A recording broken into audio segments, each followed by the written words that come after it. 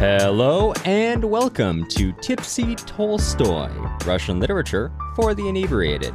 I'm Matt Gerasimovich, PhD student in Russian Lit. This week, I installed my own chandelier. It's a very cool chandelier. Matt sent me photos. It's Thank very you. aesthetic. It complements your bar cart. There's a continuity between the two. I really see it.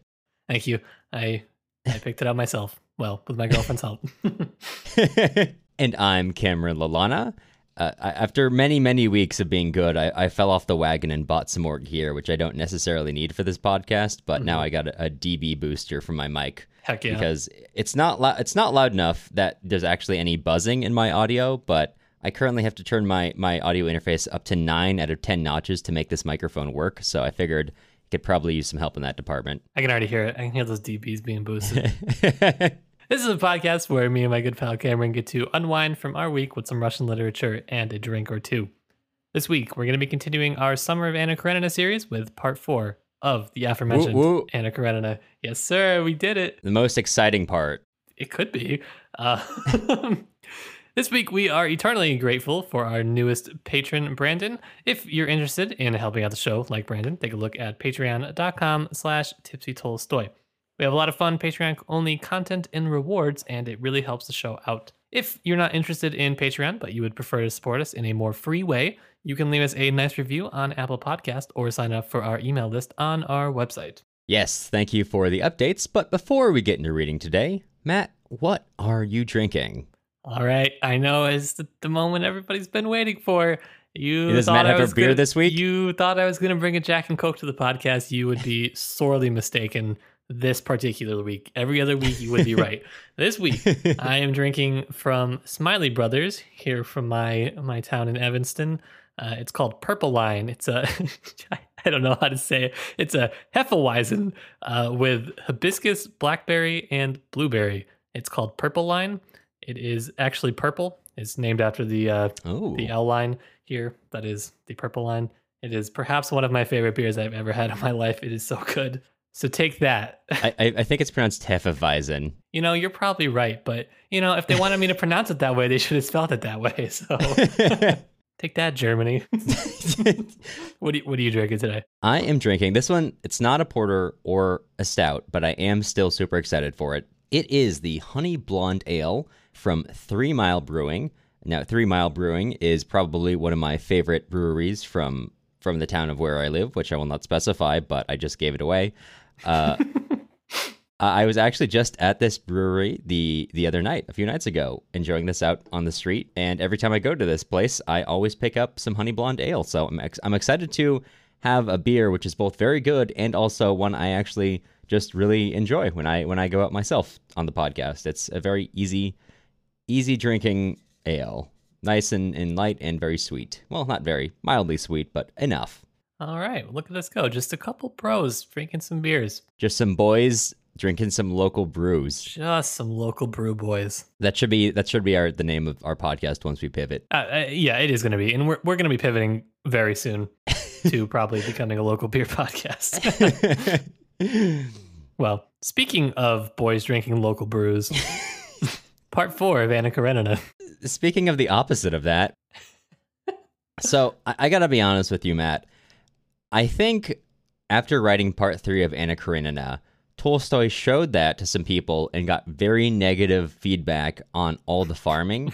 And then he got really mad at all of his editors and said, "You think farming is boring? Oh, I will show you how boring I can write." And then he wrote an entire part about Alexei Karenin and his committees. This is how I know no one's ever actually read the entire book of Anna Karenina, because nobody that I talk to complains about Karenin. My theory is actually that you're right, and people get so bored reading the Levin stuff that they skip over this part almost entirely. That's why we never hear about it. All we hear about is light and shadow. Well. Here's the shadow, committees. What about Karenin's legislation? What about it? We have to hear about how his review of the native populations of maybe Siberia, how it's doing. How is it doing? Well, we won't know. Not good. Yeah, not good. But you wouldn't know that if you skip this part, like we believe a lot of people have. Mm-hmm. Almost certain. You listener there, I know you're guilty of this. So, as we've alluded to, part 4 opens up on the new, let's call it the new norm of the Karenin household. The new which normal. is the new... Yeah, the new normal of the Karenin household. Currently, the Karenins are still living together. Anna is still seeing Vronsky, but she is just not seeing Vronsky in her house, which Tolstoy notes is a proposition of misery for all three. Alexei hoped that, quote, this passion would pass, as everything does pass, that everyone would forget about it, and that his name would remain unsullied. So he's dealing with this in top-tier emotional ways. I do hate to be this guy, but I feel like everyone loves to judge Karenin. However, I would say most of us solve our problems. Maybe not this kind of problem, but in this exact same way. Just, it'll blow over. Yeah, it'll be fine. just leave it. It'll get better. That is actually very fair. Yeah. That is a very biting criticism of me as a person, and I accept it. But yes, so we rejoin them. They're going about their daily life. And as we drop into the action, Vronsky is currently showing around a foreign prince. And this foreign prince has been all over the world and seen all kinds of things and just kills a lot of things wherever he goes. Animals, not people, although I think you could read in between the lines and say maybe he kills people in certain places too, but Sure. It's not said explicitly. He did kill 200 pheasants in England for a bet, which I would like to know how that came about. I don't even know what kind of boasting leads into, I bet you can't kill 200 animals, to which the other person responds, bet, and gets their gun. But hey, it's England. Who knows? After this dignitary leaves, Vronsky is just tired. And Anna sends him a message and says, hey, I know the one rule we have is that you don't come over here, but Karenin's going to committee tonight. Come over. And Vronsky's like, recognizing that he and the prince are somewhat the same, even though he hates the prince, says, bet. But before he goes, he falls asleep and dreams about an old peasant speaking in French, which, yeah, quite the nightmare. And then goes at like 9 o'clock. And he's so late that, in fact, Karenin is back from committee and they run into each other when he's going into the Karenin's household. And they just awkwardly kind of bow to each other before going about their merry ways. Vronsky talks to Anna for a little bit. She has attacks of jealousy over... I don't know what this says in your version, but she says something about the orgy he goes to, and I can't imagine they mean that in the sense that I'm thinking. I think they do. I think she's jealous that he's off with the foreign dignitary. I think she's being. I don't think it was actually at an orgy. I think she was just like, okay, just not making it up, but like just was angry, and how we do. Yeah, I do. So they kind of argue before going to make fun of Karenin, obviously. And finally, Anna says to him, well, you know what, it's fine. This isn't really a big deal anyway, because I'm going to die soon. I had a dream about a French peasant talking this phrase over and over again, and when I asked someone what it meant, they said, it means you're going to die. And she says, so I'm going to die in childbirth. And Vronsky says, that's ridiculous, and, setting us up for some foreshadowing, which will be resolved within this very part. Spoiler alerts, Anna dies. No, she doesn't. Not in part 4, at least. At this point, Alexei returns home. Vronsky's gone, and he argues with Anna, kind of understandably. And he says to her, you know what? We're getting a divorce. You couldn't even not see Vronsky. That's all I asked. And I'm going to take your son. And she begs to at least not take Seryozha. Take everything else, but not Seryozha. And she says to him, you don't even care for Seryozha. Karenin says, yes, I have lost even my affection for my son, because he is associated with the revulsion I feel for you. But still, I shall take him. Goodbye. And he takes off. So Karenin's in full dick mode and goes to see a lawyer about divorcing his wife, and that goes on for so long, going over the intricacies of case law regarding divorce. I wasn't kidding. I mean, neither of us were kidding about how much this is just about policy, this part. I don't hate it. I actually thought this was a more exciting chapter as a whole. Well, because of what's about to happen. I actually feel like this is kind of maybe not like the climax of the book, but it's definitely on the up and up. You definitely get some action because you were lulled into passivity with the farming like a fool. And then and then there's some actual action that happens. But in a little bit, because before that we have a long consultation with the divorce lawyer, and then a long time going over Alexei's problems in court. In fact, It's been so difficult because his opponent has pretended to come over to his side, and then while pretending to support Karenin, he actually overstates it to the point that Karenin's point sounds ridiculous, and then everyone starts making fun of it. And at this point, Lexi has to pick up the pieces, which actually I think that was a really fun little bit of political intrigue to have in here. Yeah. Well, maybe. I think Tolstoy's mostly mocking. Well, I don't want to say he's mocking people who think politics are important, but he is. I think he is. I think he is too, but it is also, it's an unusually relevant example of how backroom, the meat grinder of politics just happens. I mean, dude's got like 900 pages to fill, so you're going to get some backroom meat grinder action, you know what I mean? Yeah, I'm all about the backroom meat grinder. But the important thing here is that Karenin has to pick up the pieces of this affair, so he has to go to talk to the people who they set up a committee to investigate himself to figure out what's going on. And these people, foolishly thinking that this will be to their benefit, come to tell him the truth in Moscow, which he does not care for because some of the things of the truth actually support his opponent's position, which are problematic. But that's beside the point, because what's really important is while Karenin is in Moscow, he runs into Stiva. Stiva, who has just abandoned his wife and children as they try to buy coats without any money. Classic Stiva content. Classic Stiva. You should hate him, but I kind of love Stiva. He's just such relentlessly a dick that it's hard not to respect the grind of being that consistent in his personality. Every given moment, he's always doing something that's just terrible. Yeah, 100%. And then he essentially invites Karenin to dinner. Well, actually, he says he's going to come over the next day and invite him to dinner, but really, this is the short way of saying he invites him to dinner. Although the discussion happens tomorrow, just because, again, there are 900 pages to fill. This has to just be drawn out. And we follow Stiva around for the rest of the day as he begins to invite more people to this dinner that he's having. Of course, Levin, after some time abroad, I think it's probably been like maybe the better part of a year since part 3. It's hard to tell. He invites Levin, who's just come back to Moscow, to dinner, as well as some other people. Levin's brother, the liberal friend, Sviazhsky, who Levin met with in part 3. And, of course, along the way of inviting everyone, he has to stop to see his new mistress, a dancer from the Bolshoi, naturally. He's got that good forest money, which he's not fully spent yet, Tolstoy notes. And he goes around, and that's how his day goes. We can go ahead and fast forward to the dinner, which, as you might imagine, is a little awkward. It's noted that none of these people have much connection to each other. You have, of course, the sort of intellectuals with Sviazhsky and a friend of Sviazhsky's, Levin, who's the friend of Stiva, Alexei, who's the government official, and as well as Kitty and Darya. No one's really certain why they're there until Stiva shows up, and of course Stiva does what Stiva does, and he casts his charismatic spell on them, and everyone starts having a great time. The intellectuals start chatting about land and what the mark of advanced civilizations are, and the people who aren't quite certain why they're there start just having fun.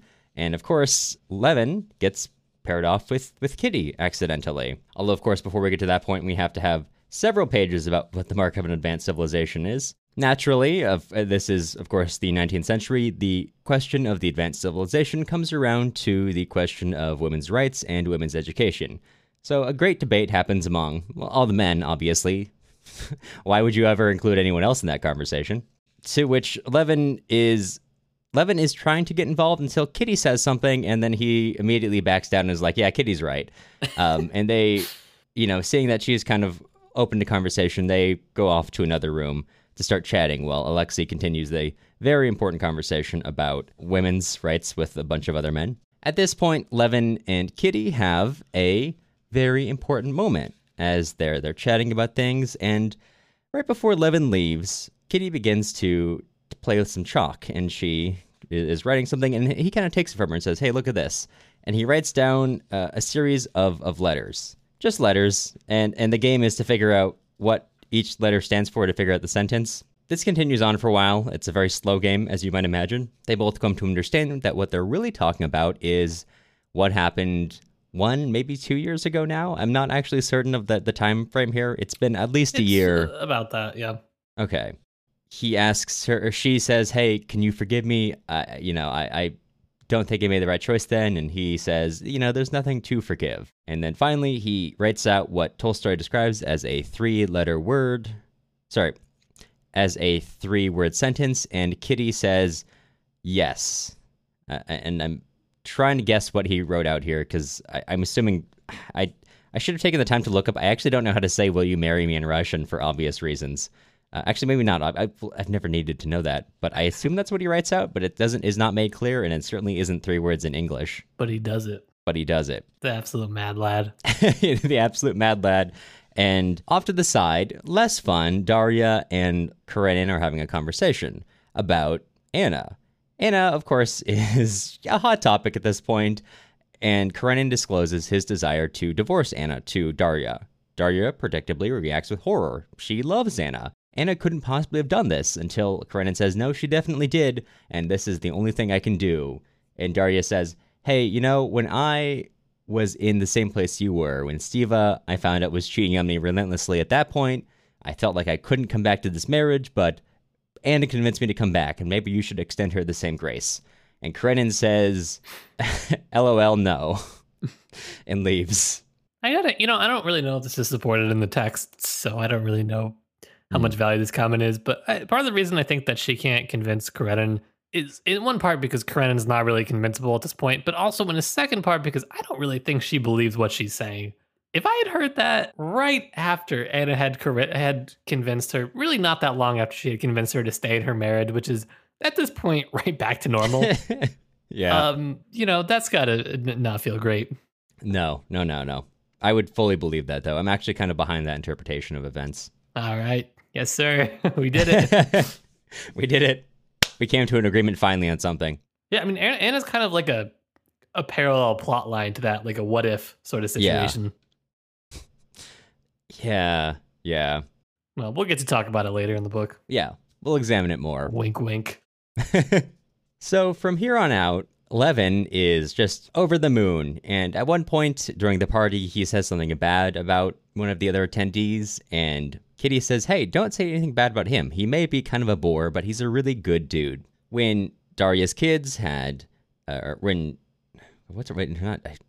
saw her only referred to as Darya in this. Dolly, thank you. When Dolly's kids had scarlet fever, he came over to hang out with us and saw that we needed help, and he just stayed for 3 weeks, which, God, good to be Russian royalty or whatever this guy is, who can just... Dude, I would hate if someone came to visit me and then stayed for 3 weeks. That is the worst case scenario. Well, yeah, but what if you had like 5 kids with scarlet fever and Steve-O wasn't helping you at all? Yeah, I mean, that's fair. Also, if I had a giant house... Yeah. And not 1,000 square feet, maybe that would be okay. Yeah, that probably makes a huge difference. Alas. Not living in 3 rooms. Subscribe to our Patreon so I can become nobility and buy a Russian literature mansion. Subscribe so we can work on getting Matt knighted. I don't think they have any comparable system in Russian anymore. But I still want the mansion. That's fair. Well, subscribe so we can do a revolution in Russia, reinstate the monarchy, and Matt can become a local landlord in Petersburg. Gosh. From that, what Levin takes away is actually everybody's good all the time. And he spends the next day before he goes to see Kitty and her parents just thinking good things. He goes with his brother to his brother's committee. And even though everyone's arguing, he says he couldn't help but see the goodness in all of them. And he tries to keep up the night clerk and the hotel he's at, just trying to chat because the night clerk's a good guy. He's just having a great time of it. And you might think, oh, this is going to get crushed when he goes to see Kitty's parents. But no, when he goes to see them, they're all ecstatic. And Kitty's ecstatic, and the teachers are ecstatic, and everyone's super happy about this. I'm sure to some large degree, this is just Tolstoy kind of poking fun at being in love. But the way people act does seem to support it, at least them generally supporting the union more than not in the text. I don't think he's poking fun at people being in love. I think he's actually detailing the cycle of love. He's literally pointing out what we refer to as the honeymoon phase at this point. And it doesn't get crushed in the way that some things get crushed in the story where it's like an all at once. I mean, later they go through the normal like marital troubles, I guess, or whatever you would call it, like just the adjustment period of like living with someone and whatnot. Especially when, at least in our time, at least in our time where we are, the honeymoon period is over the course of some weeks to months as you're dating someone before, that all comes crashing down. But Right. they've just gone from not seeing each other for a year to, I guess we're married now. So I would say it's probably a bit more extreme. Yeah. But this is where we leave Levin for now, and we rejoin Karenin, who has just gotten a letter from Anna telling him, hey, I'm dying. And he internally thinks, oh, perfect, this solves all my problems. Oh, Alexei. Oh, Alexei. And she begs him to come so she can or she can apologize to him. And he says, you know what, either she's being honest, and, I'd rather go than not, or she's not being honest, in which case, I can just leave. So he does, and it turns out she is dying, and she invites both Alexei and Alexei, Karenin and Vronsky into the room, and begs them to respect each other and, hold each other's hands and kiss, and they don't actually kiss. I remembered that, I think I had a false memory from the movie where she makes them kiss. I don't remember what movie that's in. It's possible. Maybe it's from a fan fiction, but I mean that's like not like fan fiction kiss, but in the Eastern European thing where you kiss to greet each other kind of thing. But Sure. That's a side point. Sure. Yeah, got to remove all of that. I see. I felt like this scene was kind of like the turning point of the book. Yeah, I would agree. Probably. This is just such an interesting scene to me. We can discuss a little bit later. Yes, I would love to, because I think you're very right that this is a pivotal moment, because this is the moment where Karenin, what happens to Karenin is something he later describes as a mistake, not derisively, but as something he didn't expect to happen. Because in this moment, Karenin truly forgives Anna and realizes that he needs to change just everything about how he's been handling the situation. So he goes out, he takes Vronsky out after she kind of needs to see a doctor and she gets a little worse, and they chat, and he basically tells Vronsky, everything's cool between us. I can't hold any hate in my heart for Anna. I only want the best for her at this point. Vronsky is like so cowed by how by Alexei's just total change in character that he goes home and thinks about how there's no longer any place for him with Anna, and then shoots himself. Yeah. Can we talk about how Joe Wright didn't put this in the adaptation that we watched, the 2012 adaptation, because he didn't think it was believable? I'm sorry, did you write Anna Karenina? Do you know how hot their emotions run? That's like this entire book. Yeah, I mean, dude hasn't seen this girl in a year, and he proposes by writing 3 letters in chalk. Are you kidding me? And you thought this was the not believable part. Well, no. What Joe Wright did instead in the movie is that he makes them do that same game, but with blocks, which is far less believable. Joe Wright, come on this podcast so we can discuss, please. Joe Wright, come fight us in a parking lot. One or the other.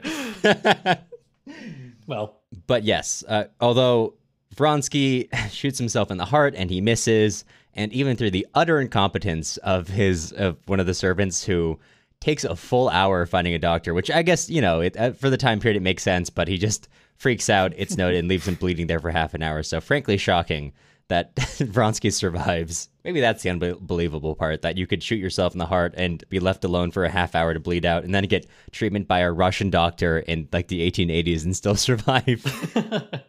It's possible, apparently. Apparently. And as the scene kind of draws to a close, Karenin takes care of Anna's affairs. He takes care of Seryozha, who he's suddenly found a newfound love for. He takes care of Anna's daughter, who is also named Anna, and he just absolutely falls in love with this child. And he even notes that this period, he knows that it can't last forever. And in fact, he feels the real life strains kind of threatening to push themselves back onto him, but he just feels so different and so much better taking care of everyone that he resists going back. But of course, the world comes in anyway. Eventually, Stiva shows up to play kind of almost a parallel role that Anna played. Well, actually, kind of an opposite role that Anna played at the beginning of the book between Stiva and Dolly. And he's there to help Anna, as she has now actually gotten past her sickness and seems to it's probably she's going to live, which puts everyone in kind of an awkward spot. Because they were all really expecting it. and now Oops. no one knows what to do. Yeah, oops. Karenin is now And like, that's I don't. what we call a real light and shadow moment. I tell you. Karenin now just feels terrible for how he acted before and hoping that she would die. Vronsky is confused about what he should do, and he gets offered a promotion to Tashkent, and he's like, do I take it this time? I turned it down. Maybe I should just go and leave him behind. And Anna's like, well, just like incoherent screaming, what do I do?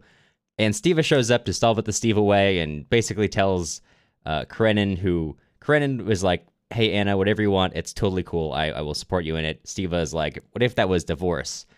And Karenin thinks, I'm going to expose her to just a lot of difficulties if I do that, but, you're her brother, I guess. And he offers it to Anna, but Vronsky, upon returning, says, hey, let's go to Italy after he recovers, and she says yes. And she and Vronsky leave Seryozha and Anna with Karenin, and they turn down his offer of a divorce, leaving everyone in kind of a limbo, despite Stiva's admirable job at trying to get his brother-in-law to divorce his sister. Admirable in air quotes. Even he walks into that room thinking maybe this is the wrong call for me to make. But that is part 4 of Anna Karenina. A lot of committee stuff, which I actually think is kind of fun. And, well, actually, some of the most important things of the book. It's real light and shadow of themes to have in a part. Real light and shadow. That's what I always say. That's what you got to expect when you come to Anna Karenina. You got to see how life is really made. But yes, Matt, when we talked about this beforehand, you expressed to me that you think that this, and you've also expressed it in the podcast today, this is one of the most important parts of Anna Karenina as a whole. Can you elaborate on that? I can a little bit, because I only have a little bit of time. I feel like this is probably one that has, I know like several people in my department that have worked or are currently working on this particular scene from this book. Like, it's probably one of the most memorable ones. Having read the book, trying to parse like what is happening in the scene. And it really kind of depends on how you view Anna, how you view Karenin, how you view what Tolstoy is trying to do. I have my own particular interpretation, but honestly, there are like multiple valid ones. I'm not going to tell you that mine's the right one. It is, but I'm not going to tell you that. So there's literally so many angles to approach it from. But the first one is, I think, Karenin's forgiveness. Tolstoy is playing with this general theme of forgiveness that runs through the whole book. Forgiveness, vengeance, these are major themes for this work. Hence the epigraph, vengeance is mine, I will repay. Kind of sets you up to know there's going to be this sort of dichotomy throughout this between vengeance and forgiveness. But why does Karenin forgive? Does he really forgive? What's the deal with Karenin? And a lot of people have written on it. Some people think that he actually does experience this true moment of Christian forgiveness. Some people believe, everyone's being genuine in this moment. Anna's being really, genuine. This being closer to death is bringing them all together. Some people are really cynical. Some people believe, Anna is actually, this is her falsest moment. She's acting. She's not really, she's not really being truthful. This is just another one of her facades that she puts on throughout the book. I don't have an opinion on every aspect of this, but what I do think is happening that is really important to watch, especially with War and Peace, is Tolstoy loves to write cyclically. He likes to bring people up to a high point and then bring them down. And I think that's what he does for Karenin, because I think this is a high point for Karenin forgiving, but he does, kind of plant seeds of what is to come, because Karenin does go through a really downward spiral. And I think by the end of the book, I don't think you really feel very much sympathy for Karenina. At least I don't see how you could. He gets really kind of twisted by the end of the book. And so that's something for me. I like to watch the cycles of characters in Tolstoy. Particularly, it seems to me that the higher Tolstoy brings someone up, the harder they fall. Which sounds kind of cliche, but it's really big in War and Peace. And having read that and then coming back to this, I'm kind of like, I can see where he's doing that. Where anytime someone thinks they've got life just figured out, absolutely not. Like 3 parts from now, he's gonna like call back to that and be like, just kidding. This character's horrifically depressed now. So That's kind of my small toe dip into an interpretation of that scene. I do think that's interesting because, as we've discussed before, not so directly, this is kind of like the long arc of how Levin's storyline goes, is that he's kind of having that oscillating up and down of, I figured it out. I've solved the labor problem for the world over, and then he remembers Kitty exists, and he spirals again for hundreds and hundreds of pages. And of course, in this part, he's feeling great, better than anyone ever does in this book, maybe. And I am including early days Anna and Fronsky, if only because they don't get 5 straight pages of loving life. So I can naturally assume that is going to, well, come crashing down as time goes on. Mm-hmm. If only because this is Tolstoy, and he's having fun. Yeah, I feel like this is kind of the scene where, or not the scene, but the part where people achieve a lot of what has been set up in the first half or so of the book. And now, so you have kind of this big setup, and people, to me, this is why I actually feel like there's a lot that happened in this part, with the exception of some of the committee talk. I really do think, you get, finally, after just years of Levin keeping you on the edge of your seat, will he or won't he, finally proposing, Anna, the childbirth, the kind of the prophesizing, if you will. There's so much in this part. And then, so I think the next half of the book is really, you're seeing the effects of that. And I think it's important to keep in mind, I ascribe to this view because I think Tolstoy did know what he was doing in a lot of this when he referred to his own work as a labyrinth of plots. Most of the plot lines don't ever really intersect in any like meaningful ways physically, but they all share really important common themes. For me, looking at the cycles, that's one way that I tend to find this relationship of themes, how they go up and down, and the kind of diverging plot lines, seemingly diverging plot lines. That makes sense. Yeah, so that's my thing. With the obvious exception of Stiva, who never deviates from the median of being kind of a shitty person. Yeah, Steve was fun because he's truly the worst character in the book, and yet nobody seems to dislike him, even as from like the reader standpoint. Yeah. I just want to quickly go over a few of the things he does when he goes to see his sister after she almost died, also had a baby, also maybe reconciled with her husband. Mm-hmm. So he comes to her house fresh out of, and keep in mind, they don't live in the same city, so he had to come to Petersburg to do this. He goes first to go get some oysters. Then he comes to his dying sister's place. Well, were they fresh? They were fresh. Yeah, see, that's kind of the thing. I feel like you're giving him a lot of... You got to cut him some slack. What's the guy supposed to do with some fresh oysters? That's true. I was holding that back. That was a little unfair of me to mention that they're fresh. A little bit unfair, I would say. and this is when Princess Betsy Tverskaya is leaving, one of Anna's older friends, and he chats and he tries to get her to stay, including, really pulling her back into conversation, kissing her. It's noted directly above where her pulse is, and on her arm, not on her neck.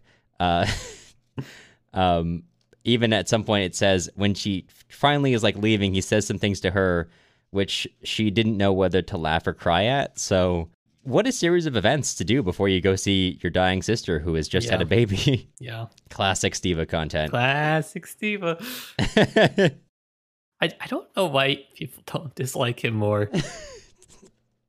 You're obviously supposed to, but it's just hard. He's just walking on water, being just the worst person in the book. It is entirely untouched so far. I feel like Steve is actually that impression of Steva is what you get when you don't look critically at the narrator. It's I think there are definitely some points where the narrator could be harsher on Steva, but instead kind of presents him in a way as others see him.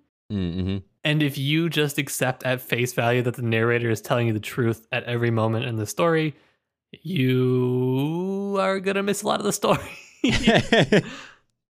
That's fair. That is very fair. I think that's an important nugget of truth. Yeah. Because God, he is the worst. God, yeah, he never... The only moment of self-awareness I think he has had so far, maybe ever will had, is the part where he goes to get Karenina to divorce Anna, and he just has an inkling that maybe this is the wrong thing, which I guess Karenina realizes once he kind of goes over all the ways that she will be exposed legally and will be kind of left a little bit destitute by not having ties to him due to if they go through this divorce and what that means for her. Yeah, the divorce proceedings are a lot. Yeah. So I feel like you missed the most important autobiographical nugget of the whole story. The funniest one, the best one, is the journals. The moment you said that, I remembered what I left out of the summary. Mm-hmm. After Levin, this is after he proposes, right? After Kitty's the next accepted. Day. Mm-hmm. Yeah, he brings over the journals that he's been keeping so that she can read them in full disclosure and know what she's getting into, which is something Tolstoy did with his own wife. And the journals basically detail all the sex that he's had. And well, they detail a lot of things, but that includes all the sex that he's had prior to marriage. And Kitty acts in a similar way to his own wife, which is upset, but I guess forgiving enough to get married. I mean, I don't know what else you're going to do if you're Kitty at this point. You're in too deep. Yeah. It's kind of like what Dolly pointed out in part 3, that you're kind of at the mercy of whoever proposes to you, who your parents approve of, and standing seems good enough that, you know, they're not going to financially ruin you and leave you destitute in your later years. Yeah. So he doesn't seem like he's going to leave her destitute, but he did just give her a bunch of journals detailing all the sex in his life, which is not a good sign, I will say. Mm-hmm. Well, that was my... I don't know if that was important, but I thought that was funny. I don't know if it's important either, but it is extremely, extremely funny. Mm-hmm. Because I feel like sometimes you see things and you're like, wow, that was a really weird detail to include. And you're like, oh my gosh, that was something Tolstoy himself did. And it really feels like something that he had to include because Levin is his character avatar, because for Levin, that's so out of character. I guess we don't see his student days, but the whole way he's been set up so far, this detail is just so out of character, but it makes so much more sense when you realize Levin is Tolstoy avatar. Tolstoy did this, so obviously Levin has to do this now. That's right. I did want to ask you a little bit off topic of the greatest part of this book. What do you draw away from Steva's dinner scene? Because I don't know if it was just a scene in passing, just a moment for some character development, but we do have sort of this weird collection of characters from throughout the plot. Obviously, we have Karenin and Dolly and Kitty and Levin, but we also have Sviazhsky, the hypocritical liberal. We have, the prince. We have many other people who've been playing in and out of the plot, and this is one of the few times where they are all together instead of like meeting each other one at a time, really. Mm-hmm. I don't know if you drew anything in particular out of just kind of their interactions.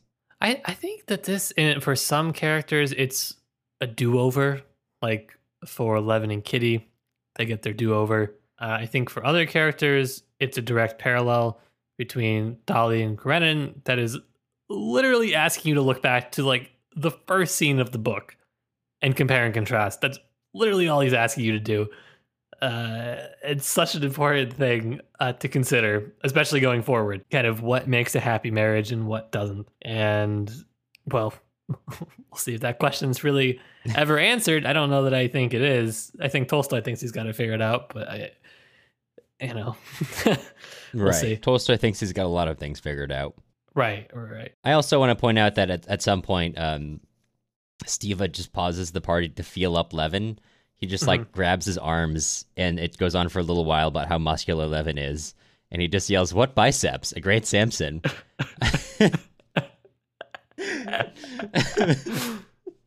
Now, you don't need to draw something from everything in the book, Hilly. No, I drew nothing from that. That was just... That's fine. Good detail. Thank you for bringing it in. Yeah. Well, that's just... thinking. I mean, this has to come from a real detail, because I know people who are not as bad as Steva, but at parties, like that's just kind of the thing they would do. This feels like a detail that he pulled in from his life at some point, that they just like met someone who was athletic and someone else just started like feeling the muscles. Like, hey, everyone, this dude has some muscles. Feel this. Come over. Come on. No, feel it. Really feel it. Yeah. Unfortunately. Yeah. No, well, that actually kind of leads into the plot where Alexei Karenin says, "Oh, well, I guess you need a great strength to kill a bear," because also, side note, Levin kills a bear at some point. Surprise. And then Levin, quite, never one to take a compliment, says, "Not at all. On the contrary, a child can kill a bear, which I don't think is true. But that comment leads into Kitty trying to talking about him about the bear thing, which leads into their conversation. But you can just tell this man's about to make a great father. No, go on, kill the bear. Just putting a giant breech-loading rifle into his 5-year-old's hands. No, see, you don't need any muscles at all. It's super easy. Come on, Ivanilchka, you can do it. I'd be terrified. Actually, something I do want to mention, and this isn't as intellectual as many of the things you've been bringing up. After it's become apparent that Anna is not going to die, she has a lot of conversations with people. And one of the things that kind of just impressed me about it is that she's obviously confused. And in one regard, this is almost, I imagine, frustrating. And especially it's frustrating in the book for characters like Karenina, who are basically like, Anna, what do you want? And she's like, I don't know. But that's one of the things that I just really love about the way Tolstoy is characterizing these people, is that Anna was fully expecting, or at least apparently, if we were to believe the narrator, expecting to die and kind of thinking this is going to solve a lot of my problems. But now she has to live, and she's got to look forward and think, what do I do now? Because she's at least says to people that she has a lot of admiration for Alexei, and she almost feels ashamed now, especially with the way that he has, at least in this part, turned over a new leaf. And she really does not know what to do going forward. And that's why I think that I really enjoyed that about her as a character, because it feels real. Because in plot lines, you've got to go somewhere, and, usually you've got only so many pages, so you can only have so much waffling about. But the advantage of Tolstoy truly not giving a shit about what he wanted. He's totally okay to have characters waffle about for dozens and dozens, if not hundreds of pages, which is, to some of the things you pointed out previously about kind of some unconventional techniques, and even sometimes some techniques which make for a frustrating book, but good characterization. Mm-hmm. I do enjoy that, just as a read, where she has just so many conversations where she can't express what she wants, and she's got conflicting views of Alexei, and she can't, frankly, both Vronsky and Karenin, and can't reconcile those at all, because there's just such a strange, massive, broiling emotion, which sometimes that happens. That's how it goes, especially in difficult situations like this one. Yeah, it's a tough one. I don't know what to make of it, because I don't think it's really intentional, because I don't know if Karenin really has it in him. But the only thing that he could do that would put Anna in the worst possible situation, I actually do think, is to forgive her. Because that's an emotional load that she cannot bear. If he would agree to a divorce and go through those proceedings, it would be bad, but it would be over. The forgiveness is actually worse from the way I see it. No, I just don't think Karenin has it in him to really, plot this out so far in advance. He's just if anyone's the puppet master in this love triangle, it's definitely Anna. Vronsky sucks. Vronsky does absolutely nothing. And Karenin is just not that into it. Dude's just old. Dude's just trying to get some owns in on his political opponents. Dude's just got to pass some legislation. He's got to hear about, everyone's got to be talking about his legislation. As this has aptly demonstrated to us, he truly does not care about the people he is passing legislation about. No. He just cares about winning. Right. No one does, but he is among their number. That's kind of the end of what we had wanted to cover. If you're reading along with us, go back, reread the death scene. Well, it's not a death scene. Go back and reread the birth scene. Reread the death birth scene. Think about it some more. The dearth scene. The dearth scene. Join our Discord. Let us know what you think, because I'm curious what other people are thinking about this as well. But before we totally wrap up, I'm curious, Cameron, on a scale from 1 to Yeltsin, how drunk are you? Maybe it's because I've had a lot of water today, or maybe it's because my body has just gotten so used to drinking honey blonde ale that it no longer affects me. But I'm only about, at maybe a 4. Not too bad, enough to carry on this very heady conversation. Mm-hmm. How about you, Matt? Where are you? I think I made it up around a 6, which is more than I thought that hibiscus beer would take me, but it's good. That's good. That's great. It's getting you there. Maybe it's the fuel from dunking on Joe Wright, but I'm here. Yeah. We're still running off the high of inviting Joe Wright to fight us. Do you think Joe Wright would win in a fight? Hold on. Let me look up a picture of Joe Wright. Yeah, I just know neither of us would win in a fight against anyone. How tall is he? We might win against this guy. Why is this not Wikipedia information? That's very important for people who want to fight him. Tweet him. Okay, well, I don't know how tall he is, so I don't know if we have any advantages over him, because we're both kind of tall and lanky. Mm-hmm. Oh, IMDb is coming through 5'9". We could do it. I think it's possible. He doesn't look that jacked, but it could be hidden by the jacket. I don't know. Okay. We'll see how that develops over the course of our podcast. Join our Discord. Let us know who would win. Yes. Well, that having all been said, maybe I need to bump myself up like 2 more points. That having all been said, what are we reading next week, Matt? Next week, we're going to be reading some selections from One Soldier's War by Arkady Babchenko. It's going to be a depressing one, I'm pretty sure. So it is. Strap in. I'm super excited to talk about that. That was probably one of the first really influential books in my life. So right. I am very excited to cover it. Okay. Well, before we let you go, we want to extend a sincere thank you to all of our current patrons. We got so many now. We got Jeff, Janice, Anne, Emily, Jesse, Madeline, Alex, Daniel, Irini, Paige, Darren, Larkin, Lou, Brandon, Gary, Daniel, Jack, Alex, and Roland. Podcasting isn't free, and grad school doesn't pay very well, so if you're interested in joining with our current patrons to keep the show running, take a look at patreon.com/tipsytolstoy. The music used in this episode was Soviet March by Toasted Tomatoes. You can find more of their stuff on toastedtomatoes.bandcamp.com and also on YouTube under the same username. If you're looking for other places to find us, you can also follow us on Instagram at Tipsy Tolstoy Podcast or join our email list on our website, tipsytolstoy.com. You'll hear from us again soon.